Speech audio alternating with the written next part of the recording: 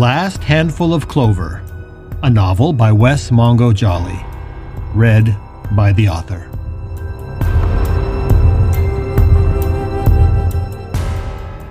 Book 1, The Hereafter.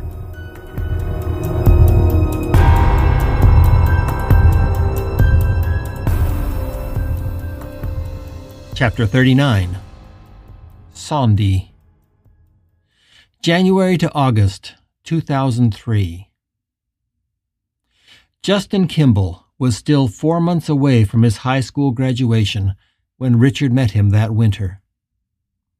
Justin was a brilliant kid with a flair for languages and a 4.0 GPA who could go to any college he wanted. Despite that, he had decided to stay close to home, but only if the university's linguistics department was up to snuff. He made an appointment to talk to some professors in the department prior to deciding and was on a campus tour when he met Professor Richard Pratt. Justin was still 17. Richard was 33. Richard was taken with the boy immediately. Justin was a handsome kid with dark brown hair and a muscular build that was actually a little harder than Richard usually liked, but he had piercing green eyes, a trait that Richard found desperately sexy in a young man. He also had a bit of a swagger about him that Richard thought was both arrogant and charming, and he was wearing a battered Levi jacket with the NSYNC logo embroidered on the back.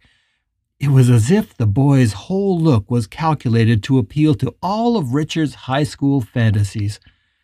It was clear this boy knew what he wanted, and Richard hoped, right from the first, that it would be him. Richard was 7 years into his role as a linguistics professor at the university, and his career was on a definite upward trajectory.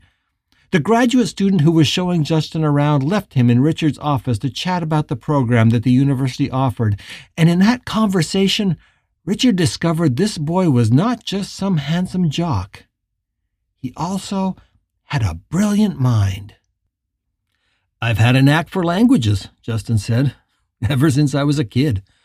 Our neighbor growing up was an old Russian lady, and when I was 5, I used to go over to her apartment most afternoons so she could give me tea and teach me Russian words. I loved it." "How much did you pick up?" Richard asked, watching the boy toy with his little Ganesh statue on the corner of the desk. "Quite a bit. They didn't offer Russian in high school, so after she died, I had to learn that all on my own. But I took Spanish my sophomore and junior years, and I've been working on French for the past 9 months. I think I have a pretty good grasp on all 3 languages." Richard was surprised. A high school senior that had a good grasp on 4 languages was something he hardly ever saw.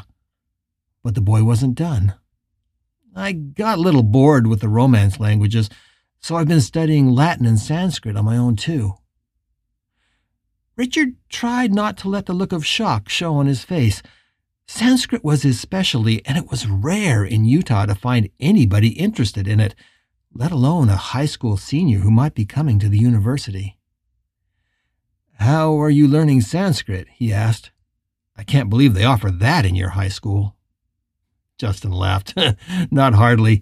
I ordered copies of Monier Williams' Grammar and Landman's Sanskrit Reader online. They feel a little beyond me, but they're interesting." Those were both texts that Richard used in his Sanskrit seminar, and he knew they weren't cheap or easily available. This boy was a bit of a wonder. "But why Sanskrit and Latin? Do you just have an interest in dead languages? Or do you plan to become a monk?" The boy laughed. "No, definitely not. But maybe it's because they're not spoken much anymore. I find that fascinating. It's like unearthing a fossil and dusting it off. It's interesting to think what the world was like when people actually spoke those languages, and see the remnants of them in the words we still use today." Richard could see that Justin was hungry, not just to learn more languages, but also to learn about their history and the process by which a language evolved and changed. It was a subject that was nearly an obsession for Richard Pratt. Their scheduled half-hour conversation ended up stretching well past an hour, and the two continued the conversation past noon. Justin hadn't brought a lunch with him, so Richard shared his tuna sandwich with the boy, who ate it hungrily.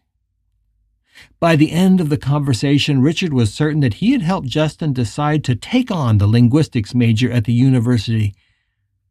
He was equally certain that he saw a hint of flirtation in the boy's eyes.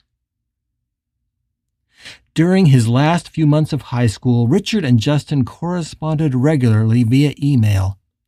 The tenor of their conversations began as professional and academic, but soon Richard was reading long screeds from the boy about how excited he was to start classes in the fall, and interspersed in those long messages were tantalizing details about his personal life.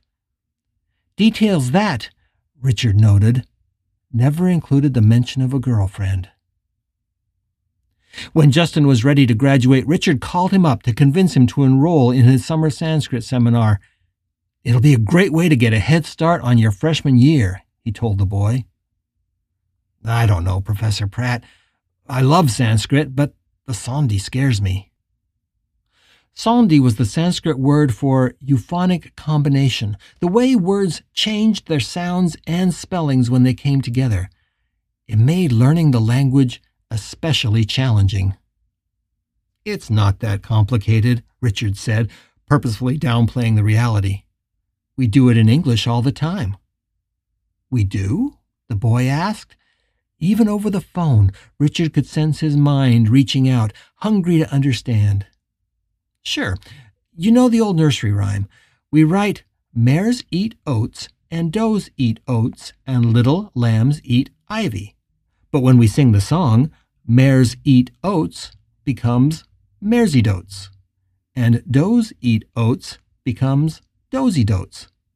Sanskrit does the same thing. It's just that in Sanskrit we actually change the way we write it, not just the way we say it." The boy was thoughtful. "It sounds like a metaphor for life," Justin said. "People change each other when they come together. I guess words should too." Richard was dumbfounded for an instant. The boy's words were so innocent and so sincere that it made his heart ache. And when Richard spoke, his own voice sounded distant, like it was not even his.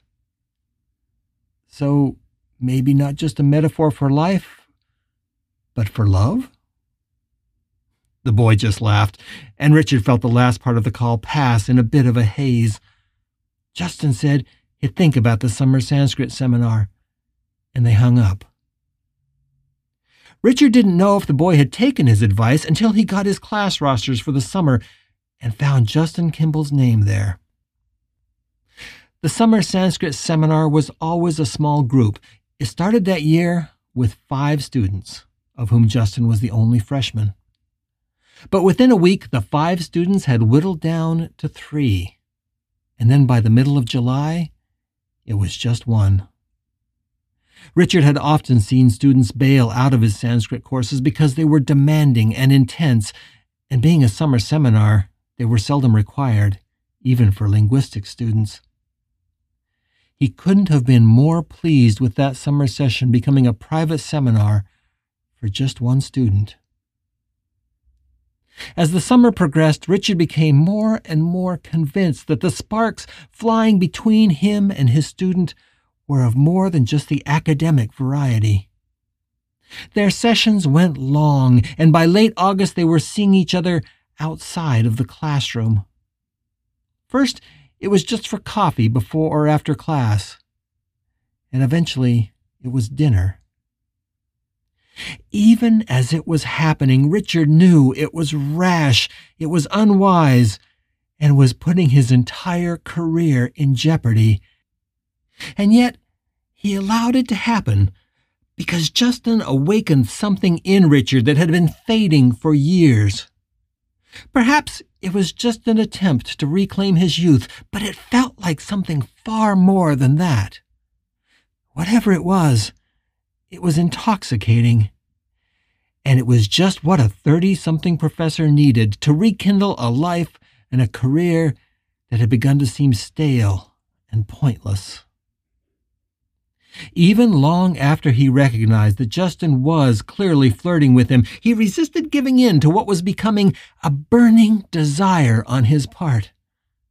The handshake the two shared after class lingered longer and longer, and there were days when they stood in the door of his classroom, their hands clasped in a handshake that Justin refused to release, while chattering excitedly about Panini's influence on the decline of spoken Sanskrit, and Saṁdhi as a metaphor for love. Richard tried to maintain his distance and remain professional, but it was a losing battle. As the summer drew to a close, he had to admit to himself that he had fallen completely in love with the boy and was feeling increasingly out of control around him. Justin's eyes and his company had become a drug. Looking back on it years later, Richard had to admit that he not only knew that the boy was falling in love with him too, but that doing so was going to cause Justin deep stress fractures in his psyche. What haunted him in the years that followed was that, even armed with that knowledge, he allowed it to happen. The alarm bells he was hearing were no match for how thoroughly his ego was caressed and flattered by the intimacy they were falling into, and the intoxicating look of hero worship and adoration that he saw whenever the boy looked at him. The coffees and the dinners turned into weekend trips out of town, and Richard knew that their relationship was careening toward the bedroom like a car which had lost its brakes. Soon, Justin was turning to him for comfort as he poured out his heart, and Richard learned that the strong, confident boy he had gotten to know was also incredibly vulnerable and fragile. He was confused about his Mormon heritage and said he wanted to escape its oppressive weight, and yet he also loved being at the beginning of an adventurous college career, and he felt like he had finally found in Richard Pratt someone who could teach him everything he needed to know. They didn't mention his sexuality at first, but Richard could clearly see that coming to terms with being gay was part of what was causing Justin so much angst. In any case, Richard was well aware that the stress fractures in Justin were real, and he could feel the boy struggling with them. And despite that, he encouraged Justin to open up and share all those feelings with him, and him alone. He seduced the boy with his rapt attention and his understanding nods, and he made himself available to Justin at any time he needed, day or night. It was sincere. But Richard also knew that his attentions were a way of making the boy dependent on him for support and affection. And as he knew it would, that adoration eventually ended with the boy in his arms. And then, on a Sunday night in early August, in his bed. The sex between them was not clumsy or uncomfortable.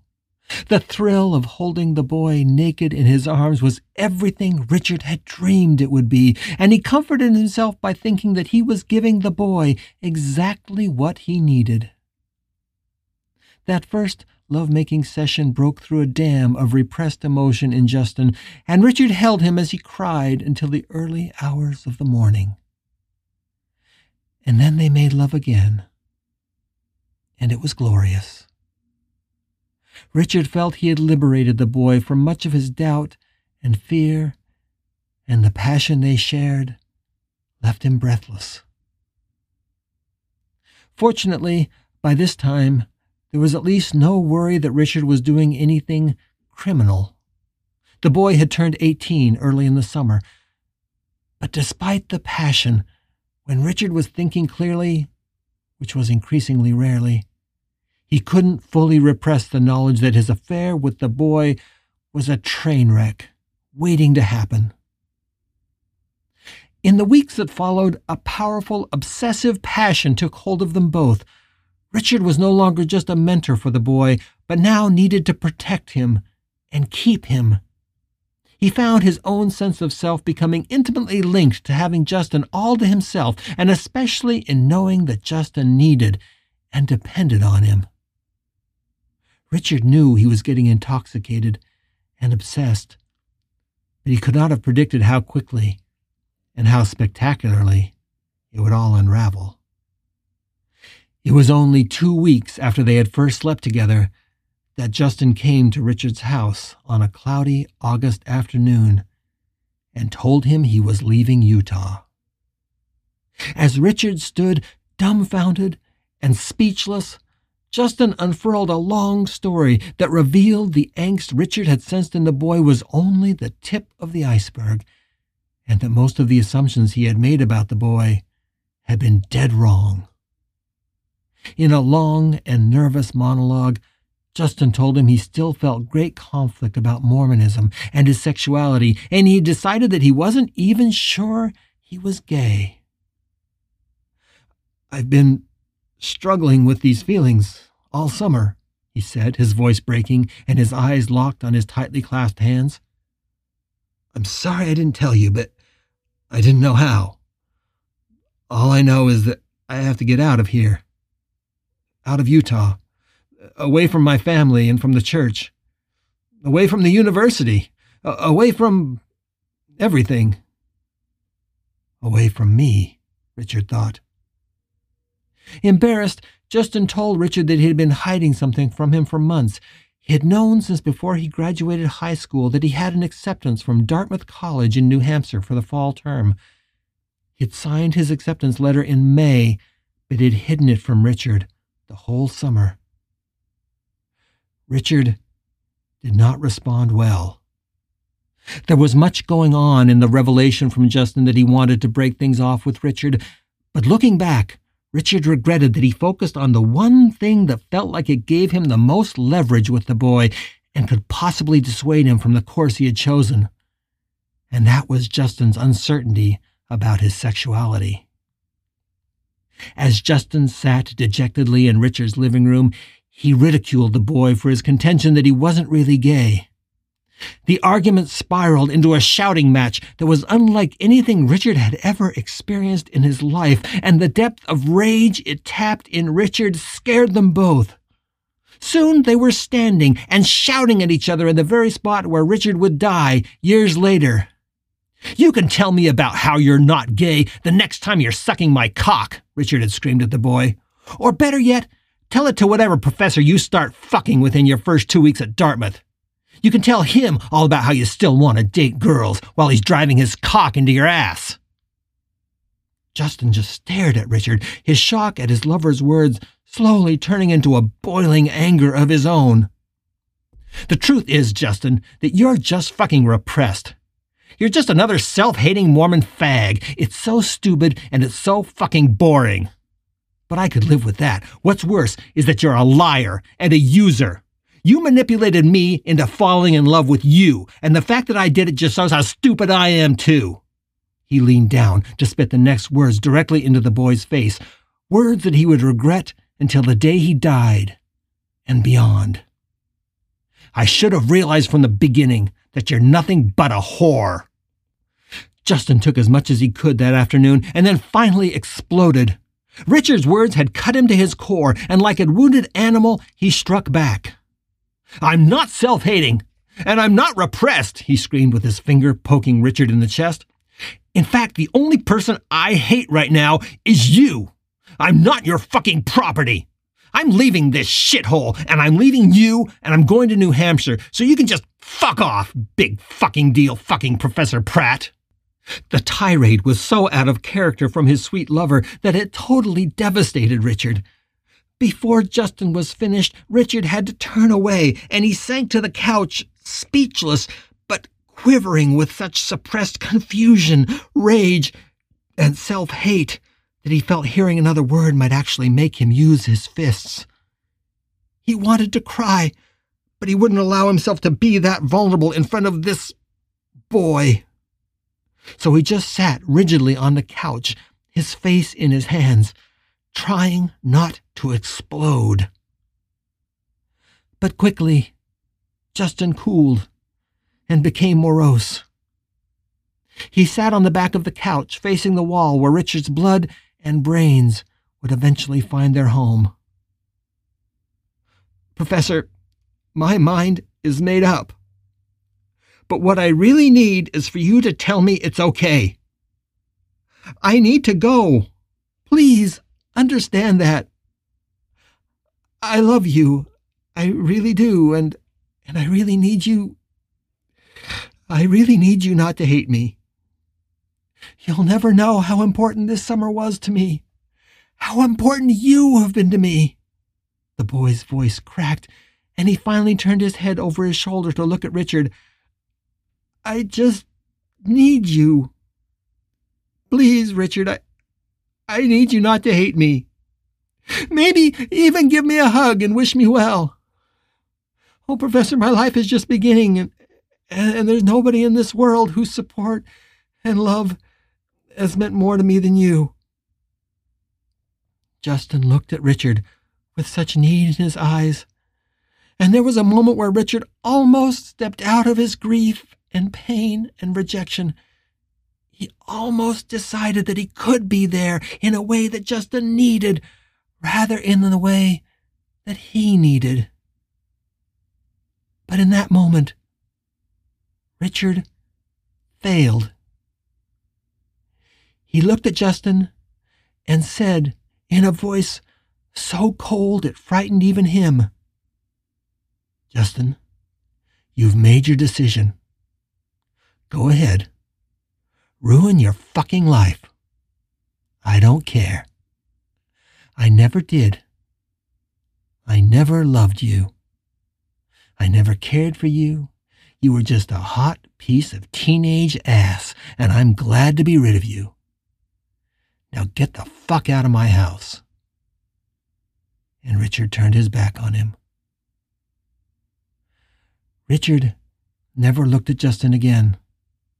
He remained turned away as he heard Justin break into tears, and then he heard the pounding of the boy's feet and the slamming of his front door.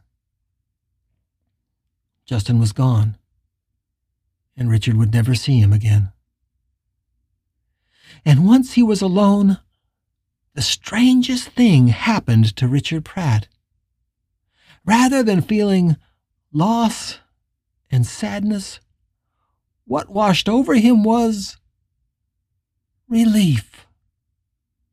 He felt a calm certainty that somehow he had just dodged a bullet, that his emotional needs and his libido had overcome his good sense and logic, and that Justin Kimball had made him do some very, very stupid things. But the anger remained. Long after Justin had left, he fumed in his living room. Richard poured himself a drink and vowed that he'd never put everything at risk like that again.